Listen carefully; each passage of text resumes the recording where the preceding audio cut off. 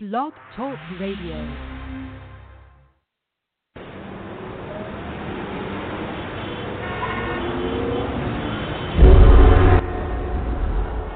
Listen to their struggles as they turn them into triumphs. In a city full of challenges, they only search for victory, and nothing will hold them back. These are their stories. So sit back, relax, and welcome to their city. Wrestle City Radio. Wrestle City Radio.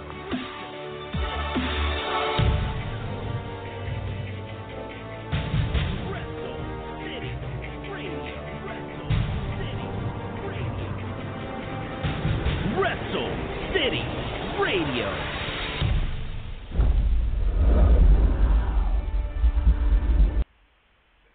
And hello, folks. Welcome to another edition of Wrestle City Radio. I want to go ahead and before we begin, as usual, thank all of our listeners, new and all those who are tuning in from our past episodes, giving us a shot here on, of course, podcasting, Blog Talk Radio. Thank you very much for hosting, being the platform for Wrestle City Radio. And again, we thank you all listeners for tuning in as well and giving us another shot. My name is Jorge Alonso. I am the host of Wrestle City Radio. Is their city, so we're about to hear their stories of struggles turning into triumph, and what an episode we have here today. As, of course, we share respectful opinions on the world of professional wrestling from a fan's point of view for a show that's made by a fan for the fans. And, of course, we also have a very honorable guest here today. I am so pleased to announce that we're going to have, by the way, before I continue, I do have to say, per the marketing department, we do apologize for the title on our show here. I do not want our guest to be in any sort of trouble. So by all means, he is the associate producer. Okay, not the executive producer. He is the associate producer of the 350-day documentary, and, of course, the associate producer of the film with Mickey Rourke, The Wrestler. I am talking about our guest here today is Evan Ginzburg. Will be here on our show later today. Now, guys, I am super excited for this episode just because of that. And on top of that, I get to discuss another thing on the women's revolution, of course, as we're all being hyped for the Mae Young Classic. And, of course, I have to say this tournament is probably by far even better than the first. The talent, the amount of international talent on this tournament, I feel has grown to exponential growth, okay, to a point that I cannot wait for this tournament to start. As a matter of fact, from what I even hear is that Mauro Ranallo will be announcing this event come when it begins to film. But, guys, we have Japanese stars. We have European stars. We have American stars.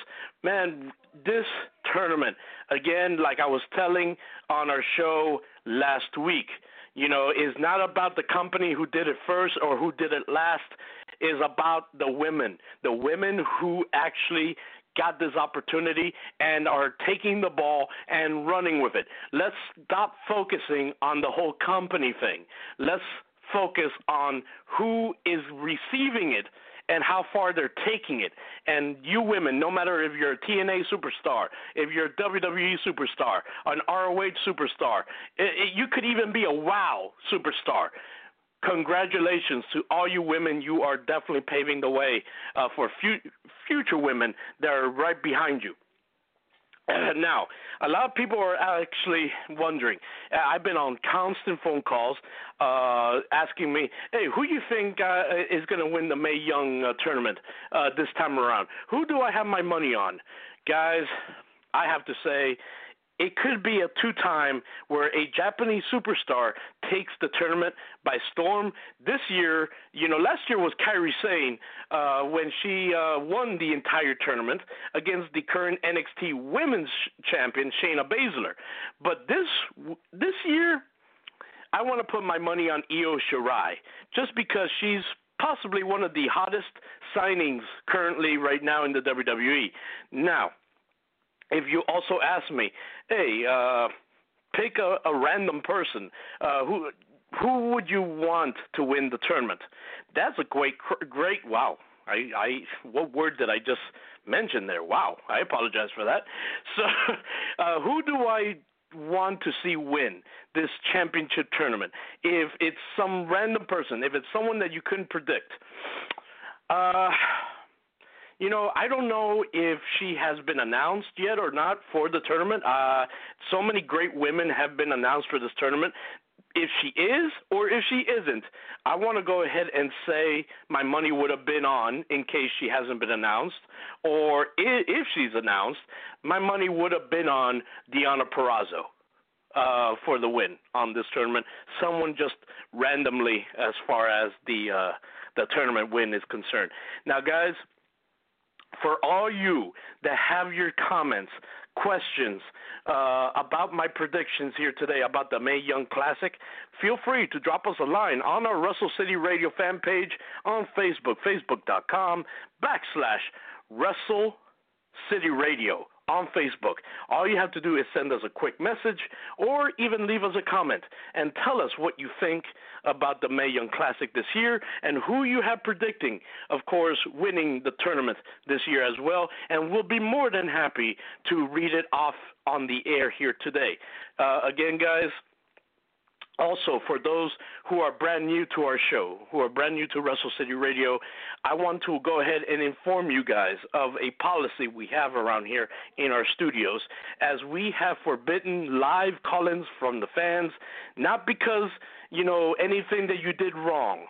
I'm not trying to point fingers and say you did anything wrong because you didn't. The only reason we are not allowing that anymore is because of past situations with actual prank callers disrespecting the guests that we have live on the air, from making homosexual remarks about our guests to actually even talking about a mental illness, trying to prank one of our guests as well, which we will never forget. But guys, that is the reason why we don't allow any more live call-ins from our fans. We do apologize for any of that inconvenience. We hope that doesn't turn you away from Wrestle City Radio. But if you do have a question for our guests, whether it's tonight or any future night, please do feel free to, again, drop a message on our Wrestle City Radio fan page or a comment or a status onto our page. Again, is facebook.com/Wrestle City Radio, and we will ask our guest the question, and we will name drop you as well, just to make sure that you get the credit for that question. So, be as that may, guys, back to the topic at hand. The Mae Young Classic, I feel it's a barn burner. It's going to steal the show, I believe, just like the UK tournament stole the show once again this year over the United Kingdom, as far as even announcing the NXT UK brand, which we should hopefully see on a future, televised on the WWE Network. So time will tell. We will see how that goes, as a lot of people have even been waiting for Progress to show up, of course, on the WWE Network. A lot of people were even expecting Evolve to show up because of their partnership with the WWE. We have yet to see any of that. I don't think you'll ever see Evolve. Maybe Progress has a better chance, but I don't think you'll ever see Evolve come over to the WWE Network. Now, another thing I did want to discuss, guys, which is a very hot topic from what I've noticed before we went on the air. The marketing department did not add this into the text document of the story of this episode, but I'm going to go ahead and make a very clear statement about this, because it's something that's very, very popular going on in the world of professional wrestling right now. I'm talking about Matt Riddle. A lot of people are actually curious to see where he goes, whether it's New Japan or WWE. Let me tell you something, folks. No matter where Matt Riddle goes, it's going to be great because we will get to see Matt Riddle where he belongs in the main screen, whether it's in New Japan Pro Wrestling or is in the WWE. Where would he make stardom? I believe he will make stardom in both, no matter where he goes. So, personally, man, I'm not going to go ahead and say, hey, I pick, him to go into New Japan because of this, or I pick WWE because of this, because both companies are worldwide now. New Japan has grown over to the United States, something that's never been done before, where they are producing shows here in the United States now, from California to Florida. And we should be expecting even many more shows being produced here in the United States by New Japan, which even people say that New Japan are riding on the tail of the WWE, that the WWE should be very, very careful because that is a company that you do not want to sleep on. And maybe we'll even talk to Mr. Evan Ginzburg about this because he is the associate producer, like we were mentioning, of the 350 Days documentary, and of course the wrestler, but also he's a long time and active pro wrestling fan. He has a huge passion for the business, for what he's learned about the business, for what he's enjoyed about the business, and what he's even not liked about the business. So we will be talking with Evan about all these topics here on the show today when we get him on the air in a few minutes. But before we even do that, I want to take some time as well, before we get him on the air, to do at least a 10 seconds of silence in respect to the three superstars that we lost in 1 week. I'm talking about Brickhouse Brown. I'm talking about Brian Christopher. And none other than Nikolai Volkov. One of my favorite heels growing up as a kid. And as a matter of fact, one of my favorite heels growing up as a kid, besides, of course, everyone's favorite heel at the time, the Iron Sheik. So, guys, with all due respect, before we go on to our interview, let's go ahead and bow our heads in silence in respects for these three great, honorable athletes who paved the way for the stars that you currently see today on television, and, of course, the ones that will leave us with memories we'll never forget. 10 seconds of silence.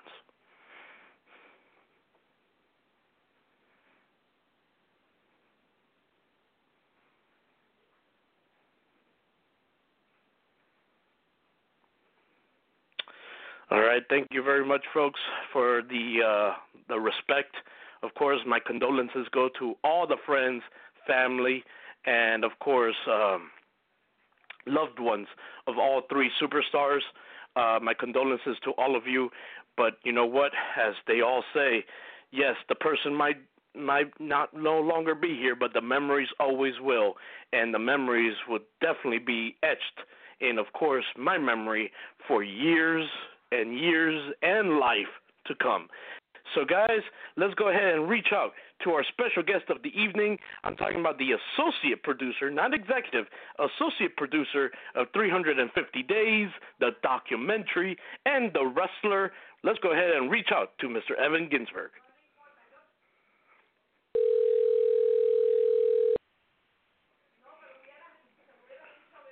Hello?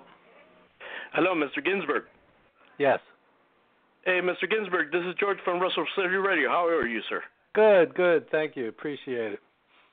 Of course. No, we appreciate you, man. Like, you took your time to speak with us here. You know, we're just fans just like you, and just the fact that you took this time, we appreciate you, sir. So thank you very much for taking some time to speak with us. My pleasure. Of course. So, Mr. Ginzburg, first and foremost, again, I did mention that you are the associate producer, as you and I discussed on social media. I have fixed that, but, don't we all just want to be the money guy nowadays? Yes and no. It's a whole different set of pressures, and it's a totally different role. In fact, when we were trying to raise money for the wrestler, I sat in on a funding meeting, and we wanted $18 million to do the wrestler, and we ended up getting $6 million. So it was truly a low-budget indie film, and people don't realize that we actually went into wrestling shows, that ongoing wrestling shows. For example, Ring of Honor, and the fans did not want us there. We were interrupting their shows. These were not extras. We couldn't afford extras for the most part. So it was interesting. And at one point, Darren Aronofsky actually gets in the ring on the mic and says, guys, listen, we're going to make a movie that you'll be proud of.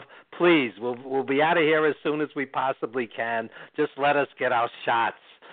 So it was really like guerrilla filmmaking. It was a wild experience. When Necro Butcher was wrestling in that hardcore scene with Mickey, we had this sweet little cinematographer from Europe in the middle of the chaos.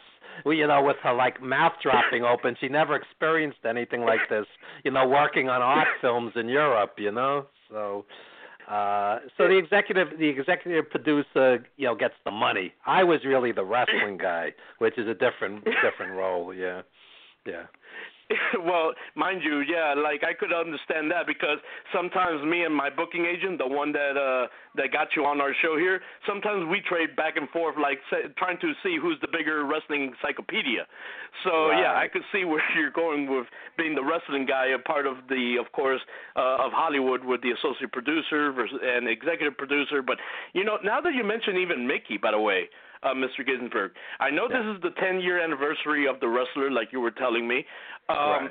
A lot of people actually saw that movie as kind of like the resurrection of Mickey Rourke's career. Oh, absolutely. How did you feel? Did you feel great about that? Yeah. What happened was, again, on a $6 million budget, none of us got rich from The Wrestler. What happened was Iron Man 2 came along, and Mickey got $1 million for that. That was really his payoff for The Wrestler, because The Wrestler got him hot again, and he was the villain in Iron Man 2, which came out right after The Wrestler, and that was $1 million payday. So it did work out for him, and it resurrected his career, and he's been working steadily ever since. The Expendables was high profile role, and he's been working nonstop ever since. 10 years, yeah. And mind you, with Mickey being on board with The Wrestler, I know you said that, it pretty much resurrected his career with all the other movie offers that he was getting and so on and so forth. But like you were even mentioning, this was a low-budget movie with the budget that you had to film it, with all the sacrifices that you and your staff even had to go through just to film it as well, by going and interrupting shows and so on and so forth. But this low-budget film became that, and it went all the way to the Oscars. And was nominated for so many awards, and people all over the world, from wrestlers to even moviegoers, were saying this was one of the greatest movies they've ever seen. How did you feel when you were getting all those feedbacks? I was at the New York Film Festival at Lincoln Center, and The Wrestler was shown, and at the end of the evening, it was sold out. There were 2,300 people there, $40 a ticket, and at the end of the night, at the end of the screening, the audience spontaneously rose and gave us a standing ovation, and I just said to myself, this was the payoff for 7 years. People don't realize, from the time we first met to the time it was financed and shot, it was 7 years, 4 or 5 script revisions, and it's a long journey making a film, and it meant a lot. Mickey Rourke won Best Actor at the Golden Globe and was up for Best Actor at the Oscars. He didn't win. Sean Penn won that year as far as the Oscars. Marissa Tomei was up for Best Supporting Actress, and it was really one of the great experiences of my life working on this film. And I tell people all the time, just like Marlon Brando and On the Waterfront when he says, I could have been a contender, when Randy the Ram says, I'm just a broken down piece of meat, I think it's one of the iconic lines in film history, and I think it's going to survive. I think 100 years from now, when we're all gone, people will be watching that movie, and that's really the payoff, creating art that people appreciate and love and will continue watching. And I recently saw in one major, I forget exactly which publication it was, but they had the greatest sports films of all time, and The Wrestler was on the top 10 list, and that meant a lot to me. Really meant a lot to me. Yeah, that's amazing, and just to hear from like the inside point of view from that, and that's amazing to hear. And I have two actually other questions when it comes to this the movie The Wrestler. Sure. You know, one being like, yes, The Wrestler for the most part got a lot of positive reviews, like for majority holdings and majority speaking, but also you had that small percentage of people, fans or wrestlers, that were saying, hey, this movie showed the nasty side of wrestling, and they didn't really like it. I was speaking from the realistic point of view because I was training at the time when this film came out. I was feeling what these wrestlers felt, and it's a lot of work, and you guys really put that showing into the movie, like what Randy was going through. It's not just, hey, I'm showing up, let me put my boots on, let me wrestle, finish, and leave. It's a lot of stress, a lot of, stress onto your body as well. But some people didn't see it that way and said, hey, this showed the nasty side of pro wrestling. What did you have to say when it came to those opinions? Ironically, Jim Cornette was one of those people, and I love Jim Cornette, and I love the Midnight Express. I think the Midnight Express with Cornette were the greatest tag team of all time, and Jim Cornette didn't like the fact that it showed that, but I will tell you for a fact that I have known legendary wrestlers who sold out arenas around the world, and when it was all over, they were pushing a broom, they were a security guard, they were working a strip club, whatever the case may be. And that's because the promoters do not take care of them. There's no 401ks, pension, health benefits, etc., so on. They basically use them up and spit them out. And it was realistic in the sense that many, not all, many wrestlers do not end up well. Nikolai Volkov, who was a dear friend of mine, was making good money mid-'80s when the boom period hit, and he saved his money, and he had a farm, and he went on to a good day job. He was a building inspector, and Nikolai Volkov was one of the success stories as far as his money. But there are many, many other cases, and there's more Kamalas than there are Nikolai Volkovs. Let's put it that way. Guys who did not make what they should have made and did not end up well, and it's tragic because, our new movie 350 Days is called that because they were on the road as many as 350 days a year. And if you sacrifice your body for a company 350 days a year, and you're not considered an employee, you're an independent contractor. Come on. Take care of these guys and women, and so I feel The Wrestler in many, many, many cases was accurate.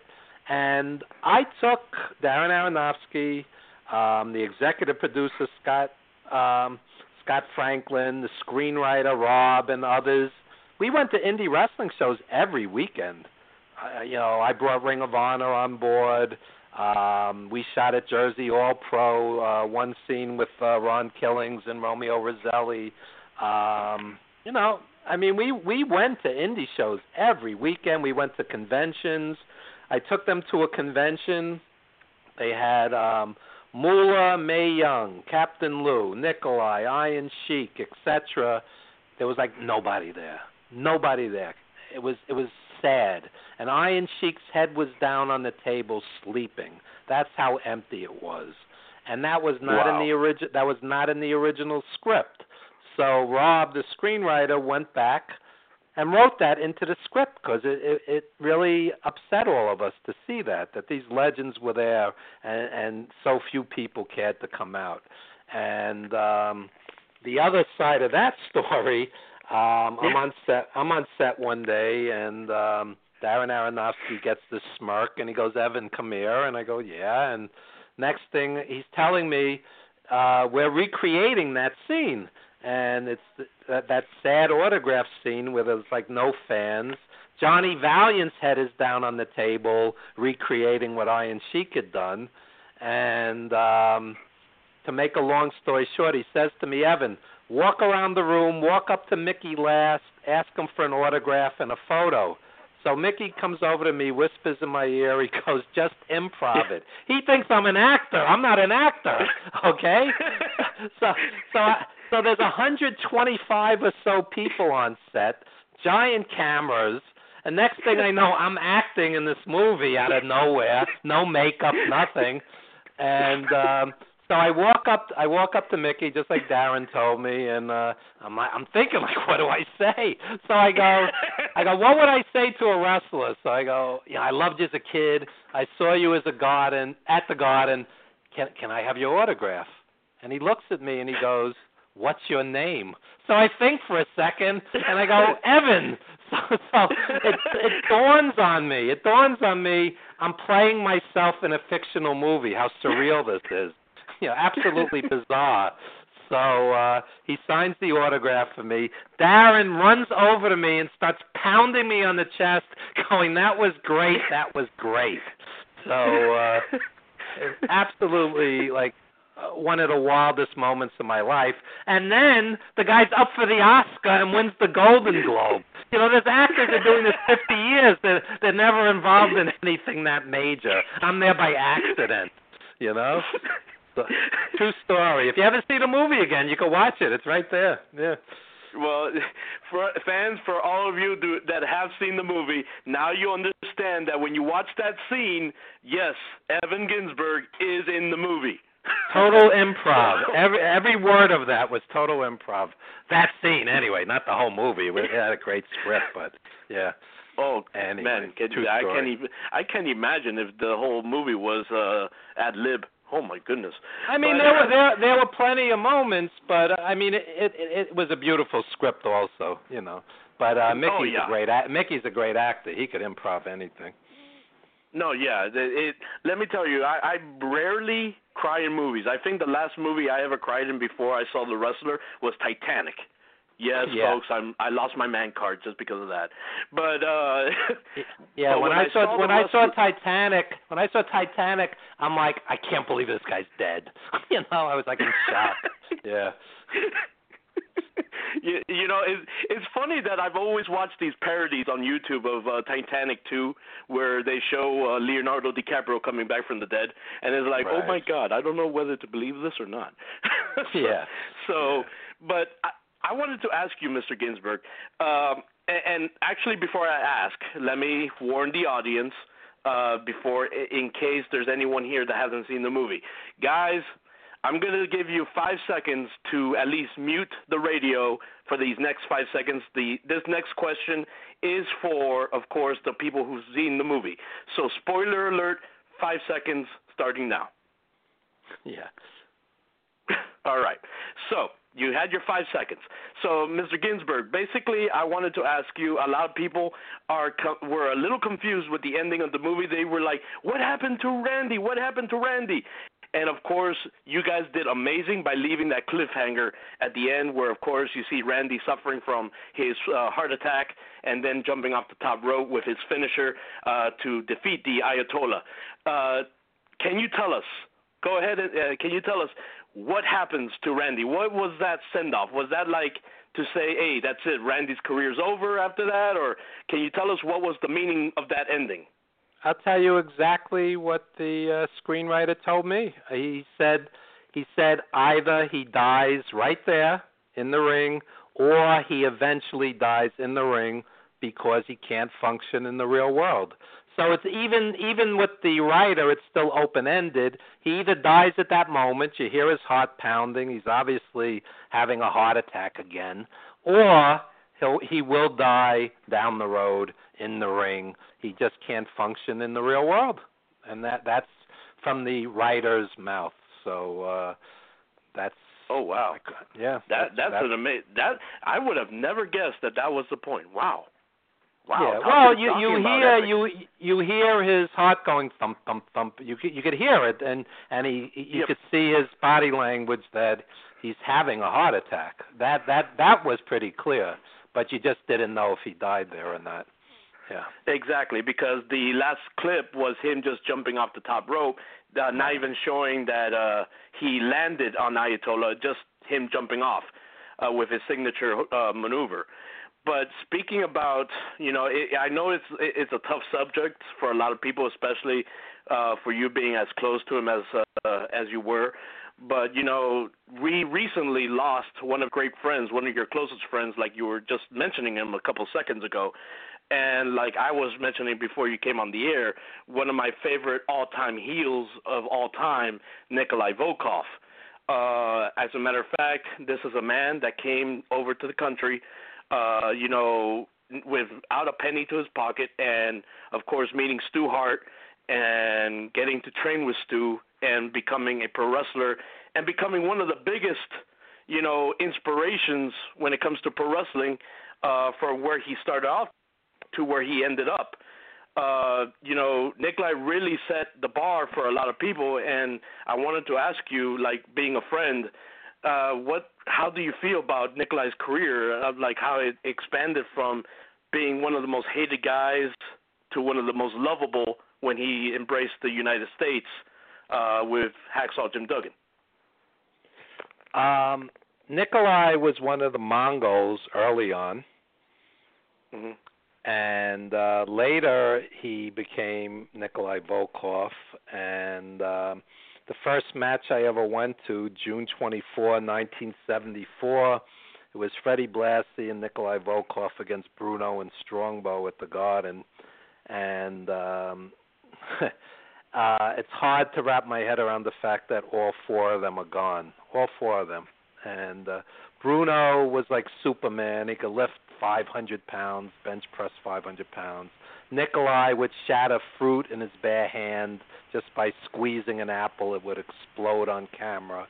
These guys were like superhumanly strong, and Nikolai was vegan and very health conscious. No drugs, no alcohol, early to bed, early to rise. This kind of guy, and I thought they would both live to 100, Bruno and Nikolai, and.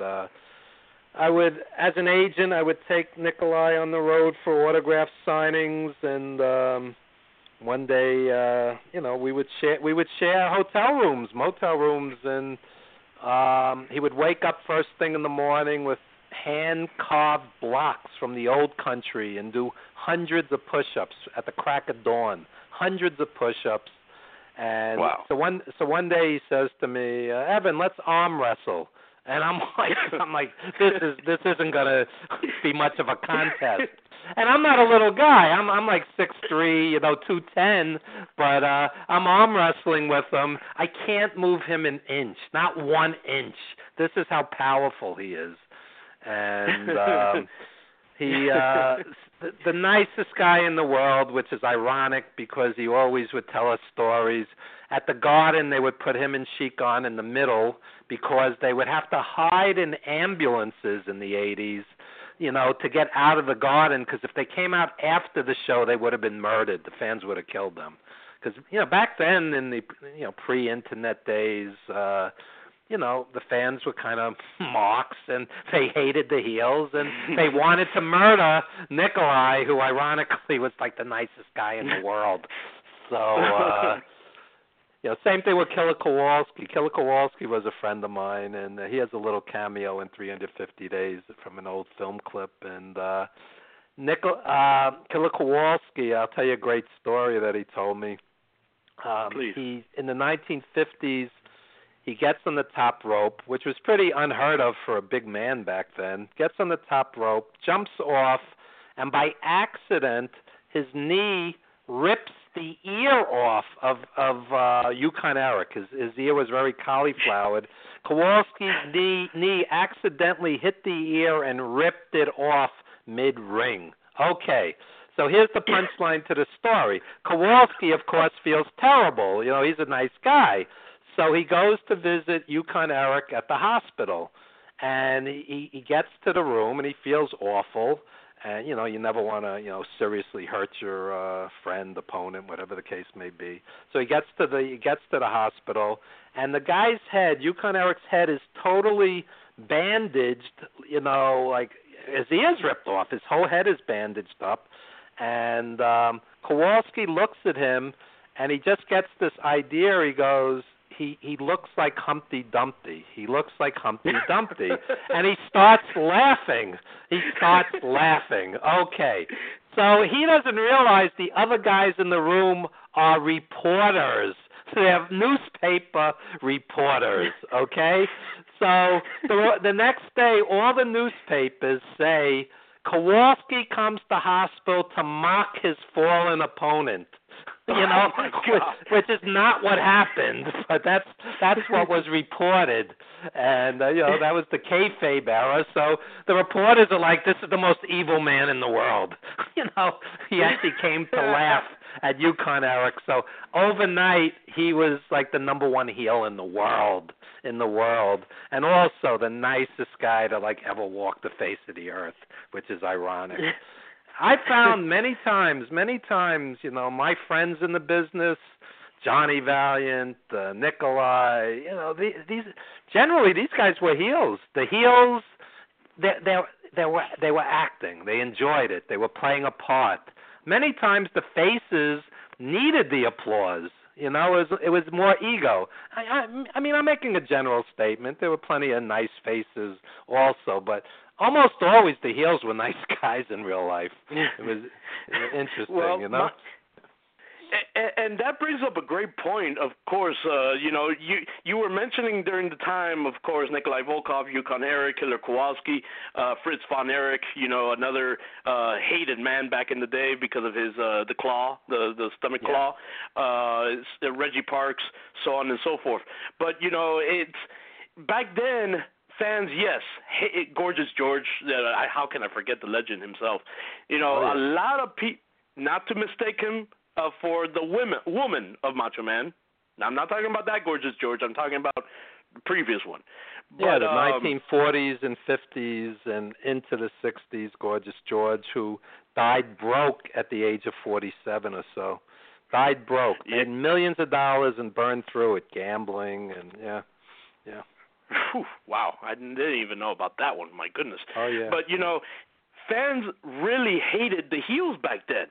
They really, really despised them. And you would see it even if you watch some of the old clips on YouTube or if you got a DVD or something, you would really see the hatred from these fans.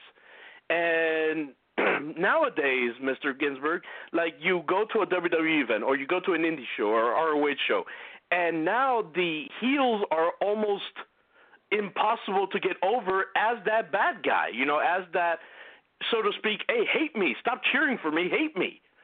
Yeah, I was saying the other day that as an old school fan, and I still watch today's product, and I love New Japan, and I belong to Ring of Honor Club, and the only guys I really see here that are hated heels are Ciampa in NXT. This guy, the fans hate him. It's working. Whatever he's doing, it's working. And to a degree, Brock Lesnar. Brock Lesnar looks like, the school bully who will take your lunch money. Brock Lesnar, a lot of the fans legitimately dislike, but there's not too many. It's almost like the heels want to be liked. It's like, oh, he's the cool heel, and it's a different world today, and the fans are different also. The fans know it's a work, and when I was going in the 70s and even into the 80s, those fans believed. They rioted. Johnny Valiant told me he was in a riot one day. I mean, the fans were stomping him, and Butcher Paul Vachon, who's in 350 days, runs out and saves him. Just saved his life. Blackjack Mulligan was stabbed. Piper was stabbed. Moolah was stabbed. Fred Blassie had acid thrown in his face. It was no joke back then. Back then, nope. The fans were very volatile, and they would run into the ring and attack the heel, and then they were always surprised when the face clocked them also. But some idiot fan runs into the ring. Oh, yeah, let's attack like the biggest guy in the world. But those fans got all worked up. And there's a whole segment in 350 Days where the wrestlers are talking about this. Billy Graham said he came out one day and his car was totally destroyed. Totally destroyed. They just, from the tires to the spark plugs to the engine, the whole car was destroyed. And he was laughing about it 30 years later, but at the time it wasn't funny, Yeah. No, yeah, definitely. Can you imagine just leaving out of work today and today's age, and all of a sudden you come outside and you see your car on bricks and with the windows smashed? No, definitely you'll be one upset puppy. I will be upset. I'll tell you that much. So I could definitely agree. But basically, going back to the time period of Nikolai Volkov, one thing I want to say as a fan, and I want to tell you this because you were one of his great friends. One of my favorite feuds of all time of Nikolai was when he feuded with Hogan. Oh yeah. To me, that was one of the shining stars feuds that he had, besides Bruno Sammartino, of course. But he was amazing in that feud, and people just hated him. It made sense. It made sense because Hogan was, USA, and he was Russia, and there was the Cold War back then, and it was a perfect feud, and him and Bruno was the same thing. I mean, they were perfect together. Two huge, powerful guys, test of strength. I mean, guys like Bret Hart could wrestle circles around them, but it worked. And the fans ate it up. I was there. They ate it up. Yeah. So, and one last question about Nikolai, if you don't mind, if there was any guy that you wish Nikolai had the opportunity to feud with, that he never got a chance to, would you name someone that say, oh, I wish Nikolai had time to feud with this guy? Well, I would think in New York it would have made sense, like him and Dusty Rhodes, because Dusty Rhodes was like the All-American plumber's son, and for whatever reason they never seemed to go that way. I would have thought him and Dusty would have worked. Like I saw at the Nassau Coliseum, Dusty wrestled Ivan Koloff 2 months in a row in the main event, and that was great. It was great. It made sense. It worked. So for whatever reason, Dusty and him never had like a regular program. Yeah, good point there. I did see Dusty with, of course, like the $1 Million Man, feuding with him. I saw him feuding with the Macho Man, but you never really saw one with Nikolai. Yeah, you're absolutely right. So Dusty was in and out since the late 70s in WWF. So for whatever reason, it just never happened. Well, yeah, I just realized that now that you mentioned that, it's like, whoa, you actually schooled me there. I'm sure they met along the way, but they just never had like a long-term feud or angle. Not in this territory, anyway. I'm sure they did it in Florida. That it would have been a fun feud to see on mainstream television, though. Yeah, it made sense. It made sense. Booking 101, USA versus Russia, easy. Yeah. Great, good. I like the terminology you just used. Yeah. So, Evan, being, of course, you started off as a wrestling fan when you first was growing into the business. Then you became associate, producer. I almost called you a director. Associate producer along the way, of course, towards your path. And then, of course, you create this 350 Days documentary, and you get to work with so many legends. When it comes to this, you worked with so many. You mentioned a few a minute ago, and Bret Hart was another one. Like this honorable feeling to be where you were, to work with these legends, hear these stories. How did it feel from being where you started as a fan to now working with all these legends? Sometimes you just have to pinch yourself. When we did the New York premiere of 350 Days on July 12th, Greg Valentine and Lanny Poffo were staying at my house. So it's like you wake up in the morning and there's Greg Valentine, and you think back to him headlining the Garden against Backlund and Tito and Hogan, and there he is sleeping on your couch, and there's Lanny Poffo sleeping on your other couch. It's just very surreal. And the first time I ever went to the Garden, the Valiant brothers wrestled Dean Ho and Tony Gurria, and Johnny Valiant was a dear friend, and he stayed by me many times, and he tragically passed this year also. And Jimmy Valiant is still a good friend of mine, and it's just it's almost an honor to know these people because they're legendary performers. Legendary. It's I don't have legendary singers sleeping on my couch. I don't have legendary actors sleeping on my couch. But it's it's very humbling. It's humbling to call them friends. And one of the things that meant a lot to me was my mother passed a year and a half ago, and Nikolai called, and Jimmy Valiant called, and Lanny called, and Johnny Valiant called, and it just gave me a boost when you needed it. It's like I always looked up to these guys, and and it really hit me hard. It's like a 1-2 punch, Johnny Valiant and Nikolai this year, just like a 1-2 punch.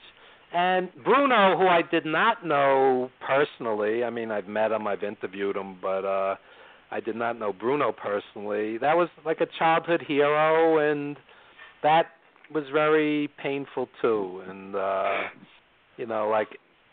Bruno at 82, it's like he had a young man's body and an old man's head. Like, I thought the guy was going to live to 100. I thought Nikolai would live to 100.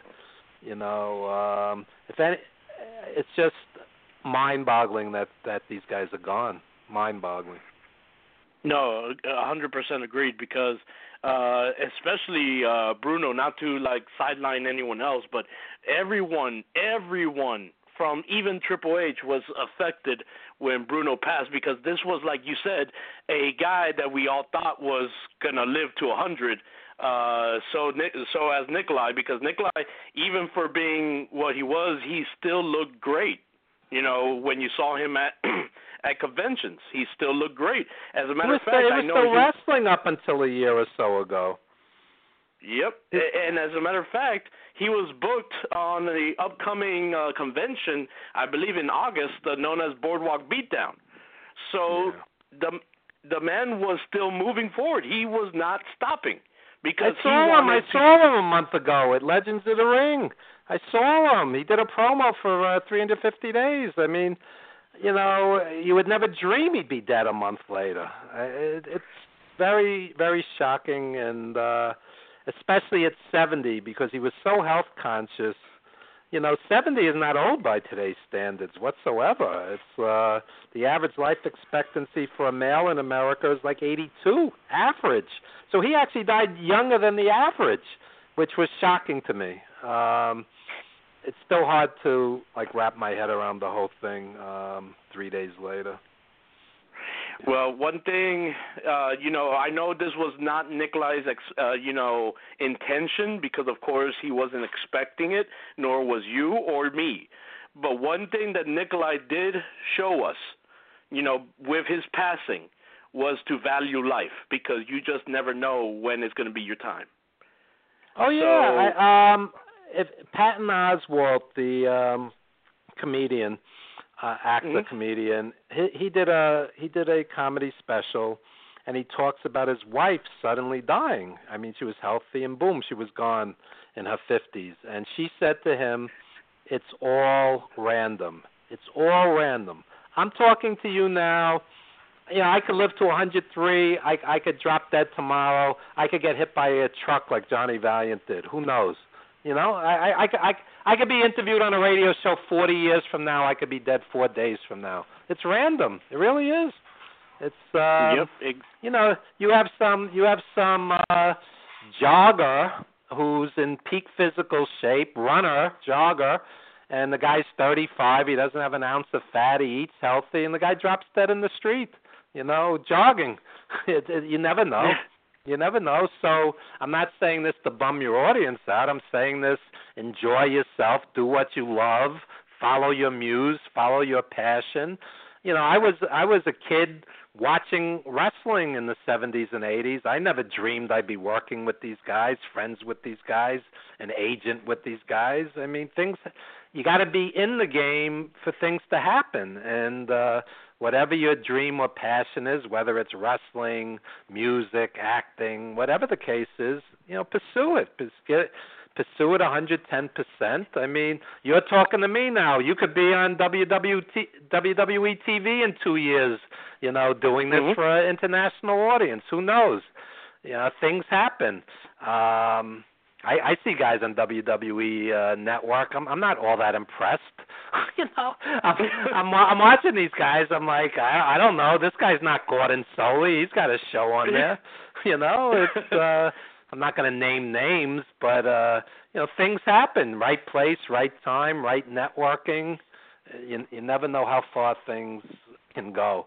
If anybody told me, I'd be a producer and acting with an Academy Award nominee, I said, "What are you, nuts?" I'm and I'll tell you how that happened. Ironically, it just occurred to me. I was, as an agent, I had Johnny Valiant and Nikolai Volkov doing an autograph appearance, and the executive producer's best friend happened to be there, and he starts chatting with us, and we all hit it off. Johnny and Nikolai were super friendly, and we all hit it off. Next thing I know, hey, you guys want to come meet with Darren Aronofsky? We got this wrestling movie we're working on. And we're like, yeah, sure, why not? And so it's just like right place, right time, and otherwise it would have been just a meaningless, autograph appearance. So sometimes when you're just doing things, you happen to be right place, right time, and sometimes you're in the wrong place at the wrong time. But life is strange. It takes strange twists and turns, Ain't that the truth? You speak the truth there, sir. And I have to ask you this, speaking about legends still and your documentary, The 350 Days, 350 Days, sorry. Was there ever a legend? I know you had a lot of legends on the list, from Bret Hart to Ted DiBiase to Abdullah the Butcher to Jimmy Valiant, so on and so forth. I mean, superstar Billy Graham, I apologize. Right, Billy Graham. Yeah, so on and so forth. How did I ever mistake Billy Graham for Jimmy Valiant? I'm so sorry. Well, they were pretty similar. They had the gift of gab. Those guys, I love both those guys. Yeah. Was there ever a legend that comes to mind that you wish you were able to include in that 350 days? Not saying that you were disappointed with the documentary, but was there ever an added name that you wish you were able to add in there? If we had, more of a budget, it's also not a huge budgeted film. If we had more time, Roddy Piper would have been great. He died very young. He died while we were still working on it. He was only 61 when he passed. I tell people all the time, I would see heel Piper at the Garden mid-'80s, and he'd come down the aisle, and there would be absolute chaos, carnage, blood, chairs, and 8, 10, 12, 15 minutes later, you could breathe again. You could just, oh my God, it was unbelievable. It was just like you could suddenly breathe again. That's how exciting it was to see Piper, Snuka, Piper, Hogan, Piper and Orton against Snuka and Tonga Kid, etc., so on. Piper and Orton against Snuka and JYD. I mean, it was like a tornado hit the ring. I was there one night. It was Piper and Dr. D against Andre and Snuka, and they carried Andre out bloodied in a stretcher. I'm like, I can't believe I'm seeing this. That's how over Piper was. They're carrying Andre out on a stretcher. And it was Piper as a heel. It was some of the most exciting nights of my life.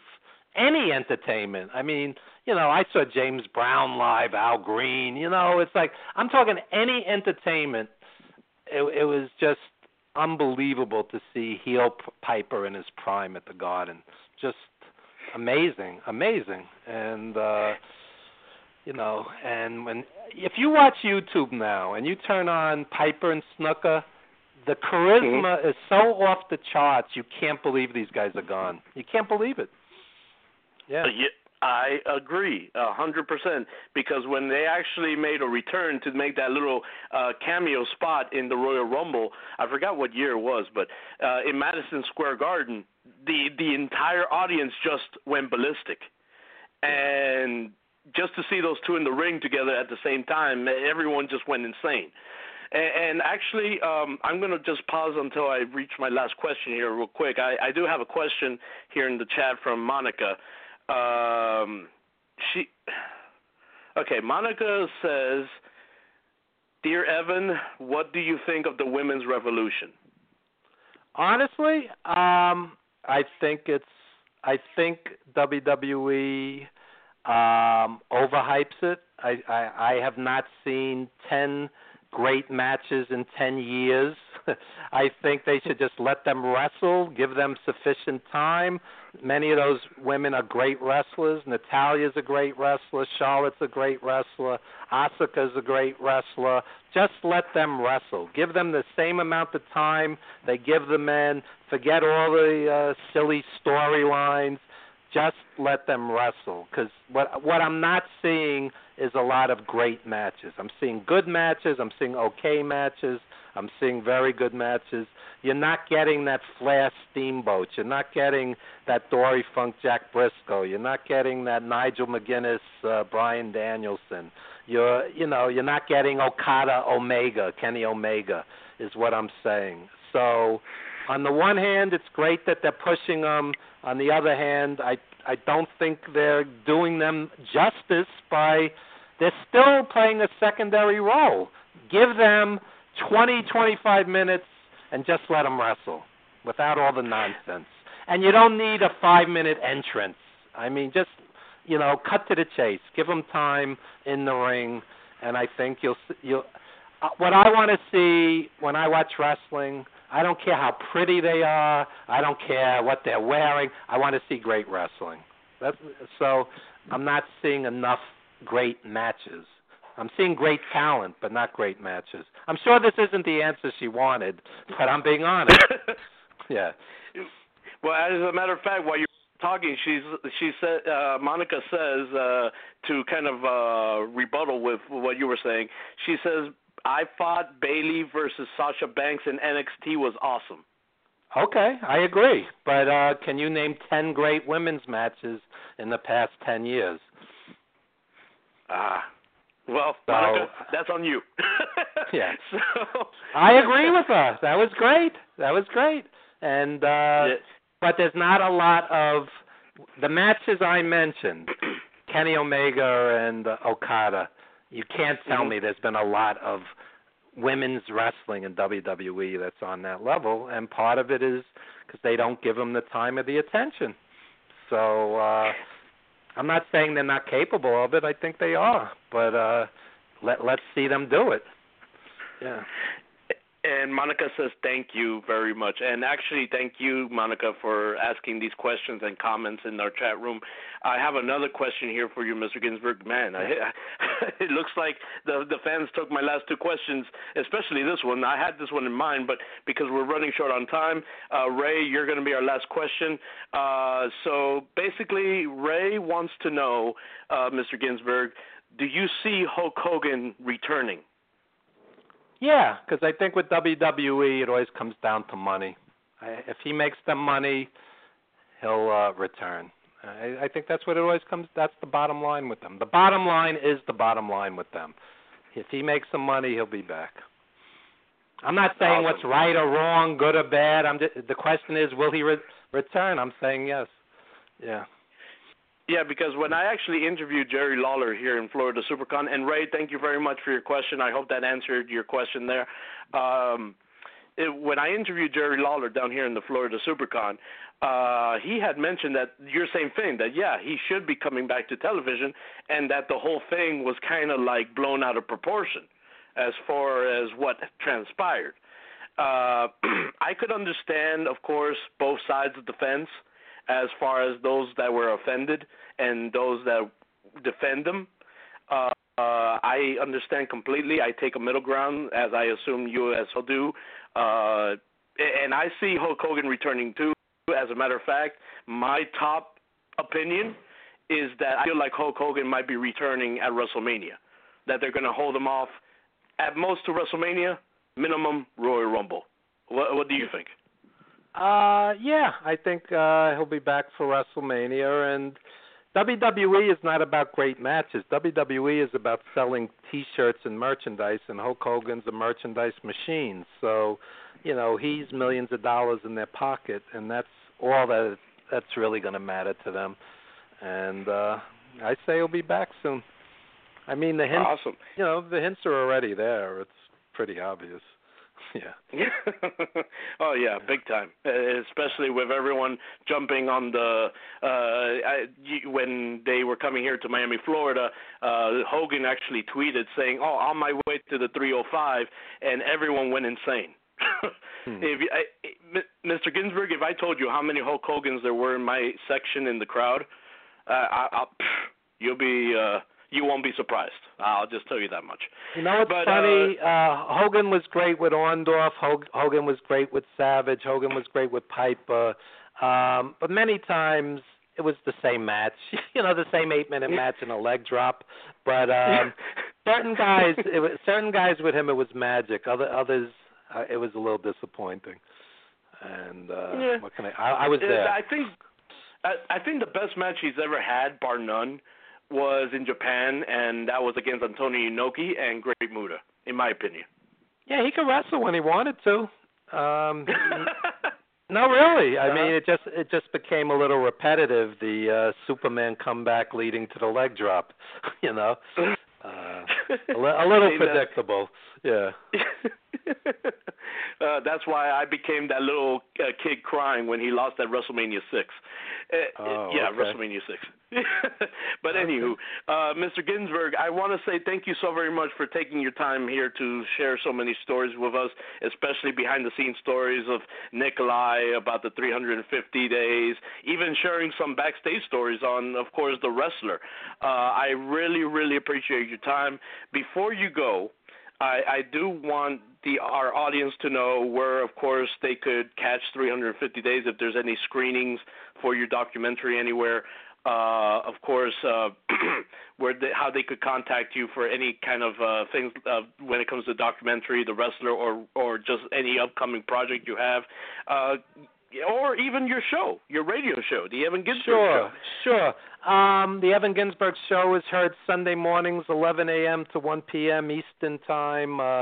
VillageConnectionRadio.com. You can watch it streamed. And on Sunday, September 23rd, we're going to have a 2-hour tribute to Nikolai, which will be very powerful. A few months back, we did a 2-hour tribute to Johnny Valiant. It's an arts program. It's not just wrestling. We have live musicians, hip-hop artists, actors, writers, the whole spectrum. 350 days, we will be announcing our distribution sometime in the fall. We're still working on that. You could check out some great writing at ProWrestlingStories.com if you like old school wrestling. I wrote a very moving piece about Nikolai the other day and about Johnny Valiant and others. ProWrestlingStories.com. It's really it's really, if you love history, that's the website for you. They're not going to run down everything that happened on Raw. It's not that kind of website. And we have a movie called Wrestling Then and Now featuring Nikolai and Killer Kowalski and Homicide and a bunch of other guys on Amazon Prime you could check out. That's an older film that we did, a while back. And that's pretty much it. My name's EvanGinzburg. I'm on all social media if you want to reach out to me. And I appreciate you taking this much time to talk to us and, support 350 days. We, really appreciate it. Of course. We 100% support 350 days. And Mr. Ginzburg, I know you're an extremely busy guy with all your projects and even your show, but if you ever want to call in to just, talk more updates or even give our listeners any updates for anything, hey, our house is your house now. You're part of the Wrestle City Radio family. I appreciate it. Yeah. Send me that information. I'll take you up on that one day. Absolutely. Awesome, Mr. Ginzburg. Thank you so very much for your time. I really appreciate it. It was a huge honor for me to speak with you. I hope you have a fantastic night over there, okay? You too. Thanks so much for the support. Really appreciate it. Of course, Mr. Ginzburg. Have a great night. Okay. You too. Bye-bye. Bye-bye. Guys, that was Mr. Evan Ginzburg. What a great human being that man is. Of course, the associate producer of 350 Days, the documentary, and the wrestler featuring Mickey Rourke.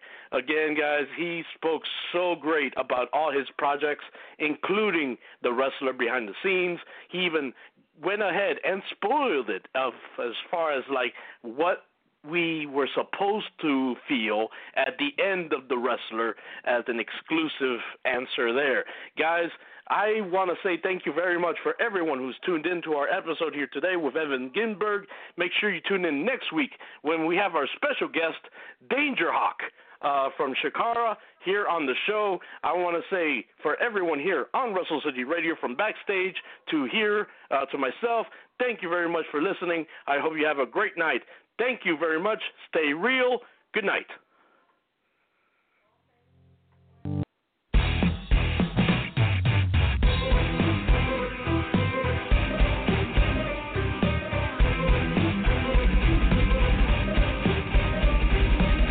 Well done, welcome to the city.